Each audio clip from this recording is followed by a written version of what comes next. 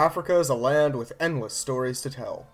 From epic battles, brilliant rulers, and the dramatic rise and fall of civilizations, join us on the History of Africa podcast to learn the oft-ignored stories of the African continent. From the sands of Cairo to the plains of Zimbabwe, and from the mountains of Ethiopia to the forests of the Congo, find the History of Africa podcast wherever you get your podcasts.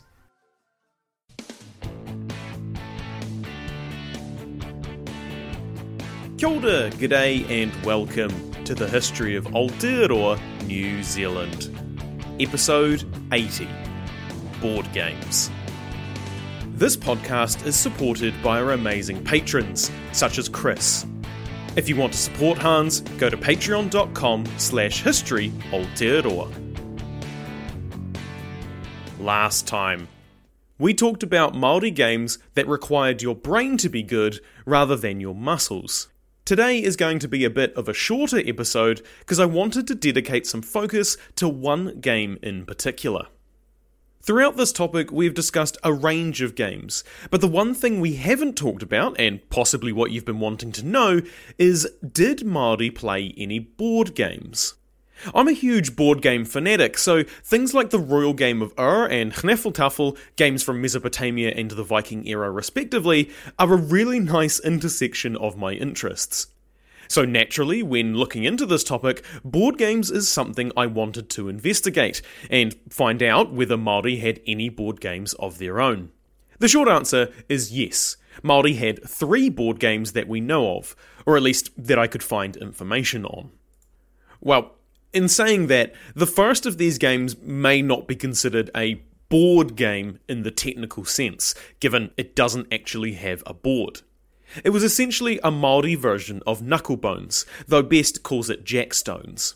To Māori, it was known as koruru, and seems to have been played in roughly the same way to the knucklebones games that most of you probably know, the main difference being no actual knucklebones were involved, since there aren't really any native animals in Aotearoa with, knuckles. So instead, they used pebbles. The idea was to take a pebble in one hand, throw it up, and then catch it in the same hand. While it was in the air, you also had to pick up another pebble. Then you would throw those 2 pebbles in the air, and pick up a third, and catch them, and so on. Again, all done with the same hand, and was done up to 15 pebbles, which is kinda insane. That is a lot of pebbles to be catching in one hand. Another version of the game was played using only 5 stones. 1 stone was repeatedly thrown and caught, and while it was in the air, the other 4 stones would be moved into a central circle. Once all 4 stones were in there, the 5th stone would be thrown, and the 4 others picked up, with the 5th being caught. The phase would then be repeated, and all 5 stones thrown up into the air and tried to be caught on the back of the hand, with any falling off having to be picked up while a pebble is thrown. The final phase follows the same route as standard knucklebones. Different iwi had different order of operations for this game, but by and large, it seems to have been the same with a couple of added phases. The other 2 games were more quote-unquote true board games, in the sense that they had a board, so they fit the 2 requirements of being a board game. Kurupakara, or Minga Minga, is probably one of the oldest board games that Māori played. It could be played with a fairly large amount of players, each one playing as a different set of coloured rocks, which acted as a way to distinguish everyone's pieces, but also gave a nice effect on the board when the game was finished. This effect actually represented the celestial cloak of Rangi, as it is said the stars are a part of the cloak that the sky god wears. The board itself was made of woven harakeke and contained around 121 squares, or sometimes more, with 9 central squares, which were called minga. These squares were also differently coloured, in the same way a chessboard is. And in fact, similar techniques used to give different patterns in kakahu were used to make the board. In keeping with the theme of stars, the 9 central squares were meant to represent Matariki, Puanga, and Whānui, arguably the 3 most important constellations in Te Ao Māori. How the game was actually played differs depending on who you ask, as there were a few different variations on the rules. but, in general, they mostly revolved around the grouping of same-coloured stones on the board. One rule set had the players taking turns placing stones in an attempt to get them in a straight line outside the central squares. Once this was achieved, they would place one stone in one of the 8 central squares that surrounded the 9th square. Initially, they would need to achieve a row of 4 stones before being able to place one in the central area. But after they achieved this, it would then ramp up to 5 before another could be placed in the centre, then 6 and so on, making the game gradually harder for those who were in front. Of course, as one player was trying to achieve this, other players were trying to deny them a line and create their own, as another rule said that on your turn you could pick up an opponent's stone, hand it back to them, and replace it with your own. The ultimate goal of the game was to have more of your stones in the central area than anyone else, at which point you win the game. The catch was that the 9th square in the very middle, the pūtahi, could only be occupied when one player had placed so many stones in the central 8 squares that it would be impossible for their opponents to individually get more pieces than them onto the other squares. In other words, you had to have a majority of the central 8 occupied by your coloured stones. Once the pūtahi was occupied, the game ended and a winner declared. The only problem I see with these rules is that there doesn't seem to be any sort of catch-up mechanic. No source I read made mention of whether a stone could be removed from the central squares once it had been occupied. Such as if a player's already completed line is broken, would that mean they lose a square in the centre? That would make sense to me, otherwise it wouldn't really incentivize players to keep playing when someone was dominating the board. So it's possible that some rules were missing in the sources I read. Another version had the players trying to create squares of 9 stones in a 3x3 grid instead of a line, but otherwise play was the same. Sometimes, after someone had won, they would yell "Minga Minga," meaning the stars have filled the heavens. Minga Minga eventually kind of developed, or at least heavily inspired, this next board game, as it shares a lot of similar mechanics and continues with the constellation theme. Though this game also expands on this with the theme of a wheke and its 8 legs. Mūtorere is a much smaller game played with only 2 people, and as such, the board is much smaller as well, consisting of a central node that is connected by radials to 8 outer nodes in a circle. This is where the idea of the wheke comes from in the game, and also how the theme of a constellation is continued, because that's kinda what it looks like. In particular, this constellation was usually Matariki. The rules are pretty straightforward and give the illusion of a much more simple game. But like all good board games, while the rules may be easy to learn, the depth of the game is much deeper. In fact, players who were very good at Mūtorere could predict and plan up to 40 moves ahead. These 2 factors led to a few stories of Europeans being suckered in, thinking they could beat Māori literally at their own game, only to have their ass handed to them, often losing a large wager in the process. The board of Mūtorere was often a piece of bark from Totara. The various markings on the board would be cut when the bark was quote-unquote green, so that they became permanent when the bark dried. To stop the bark curling as it dried, sticks would be laid on either side and tied together. Later, planks would be used as boards instead. If for some reason a board wasn't available, the design could just be drawn into the ground. So, what are these deceptively simple rules?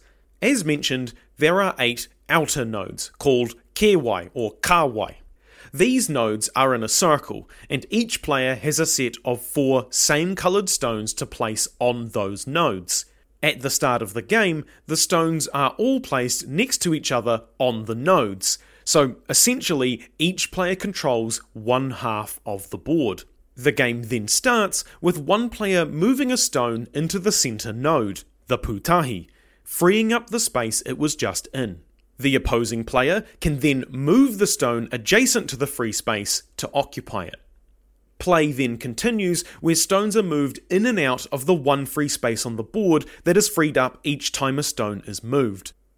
To move, your stone needs to be adjacent to the free space, whether that be because it is sitting next to the space on the outside nodes, or if it is in the central node, it is connected to all 8 other nodes round the outside, so any stone can move in and out of the centre.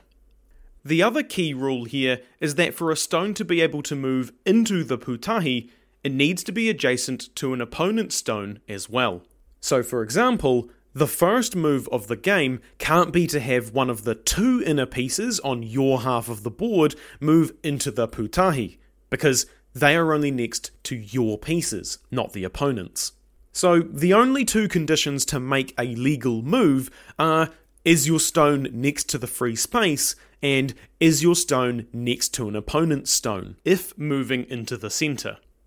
Keeping in mind that for both of these conditions, the central stone is considered to be adjacent to every other space.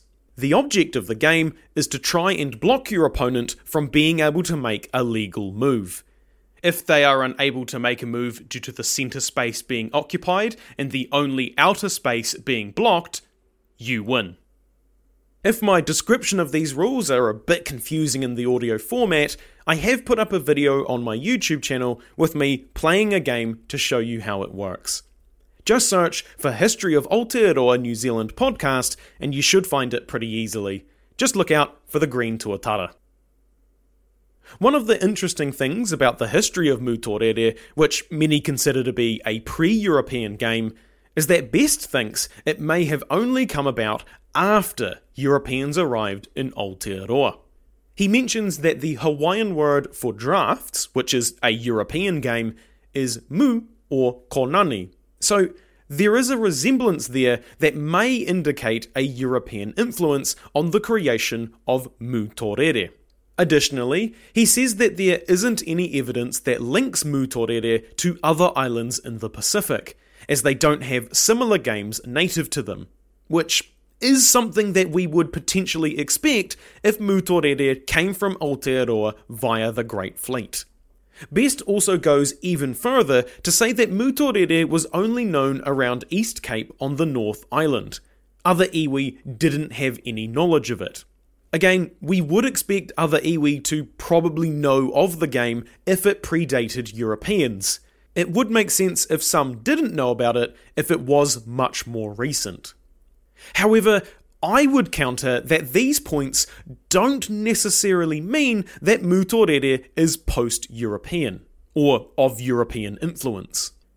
We have seen many unique aspects of Māori culture develop due to their relative isolation from the rest of the Pacific. So, I'm not sure that it would be that unusual for Māori to have a game that is specific to them and had no easily discernible lineage elsewhere in the Pacific. Communication in this time was also somewhat limited, so it isn't that unreasonable that if Mutorere originated, say, on the East Cape, that some iwi further away on the island or deep in the bush didn't know about it. Particularly if they weren't near the coast or any major waterways where communication would be much easier via waka. It really does depend a bit on who Best was talking to when he says that others didn't know about it. Additionally, the crux of Best's argument is that Mutorere was heavily influenced by European drafts, or checkers if you're American.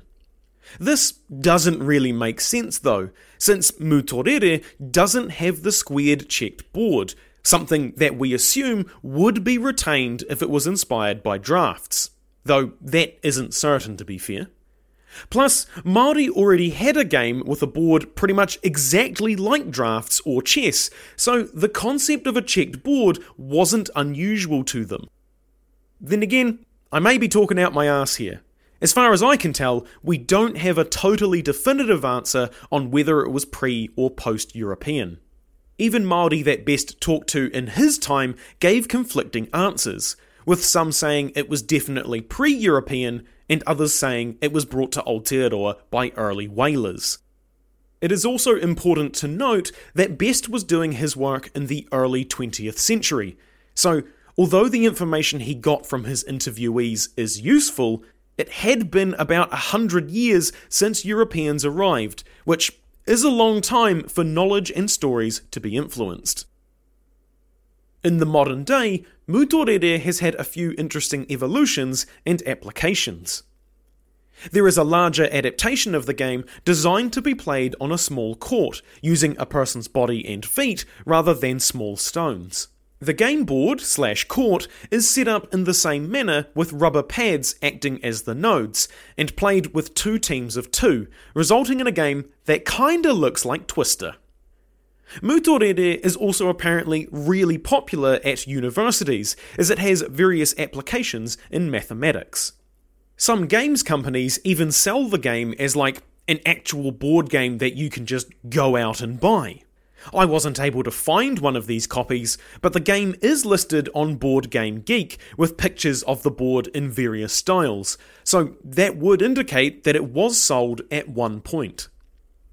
My first encounter with the game, though, was actually before researching this topic and very much unintentional, and I initially didn't even realise it was a Māori game when I played it.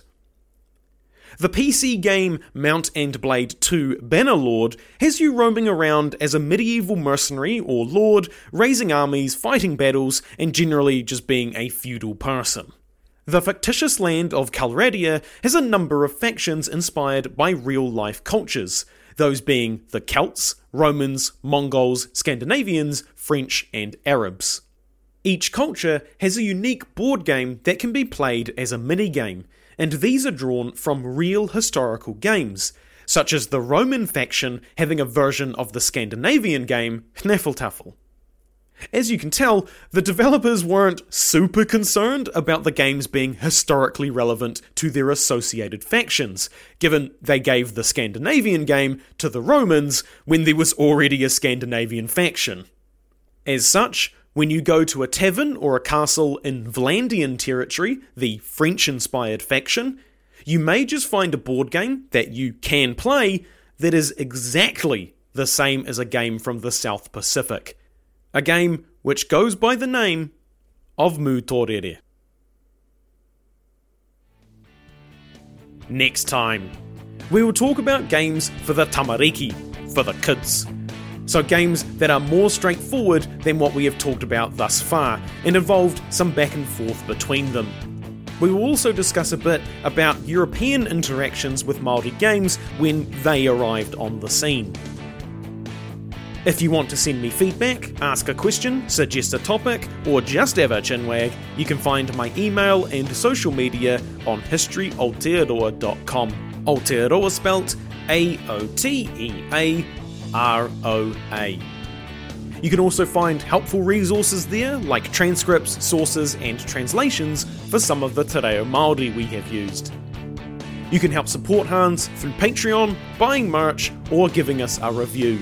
It means a lot and helps spread the story of Aotearoa New Zealand. As always, haere tū atu, hoki tū mai. See you next time.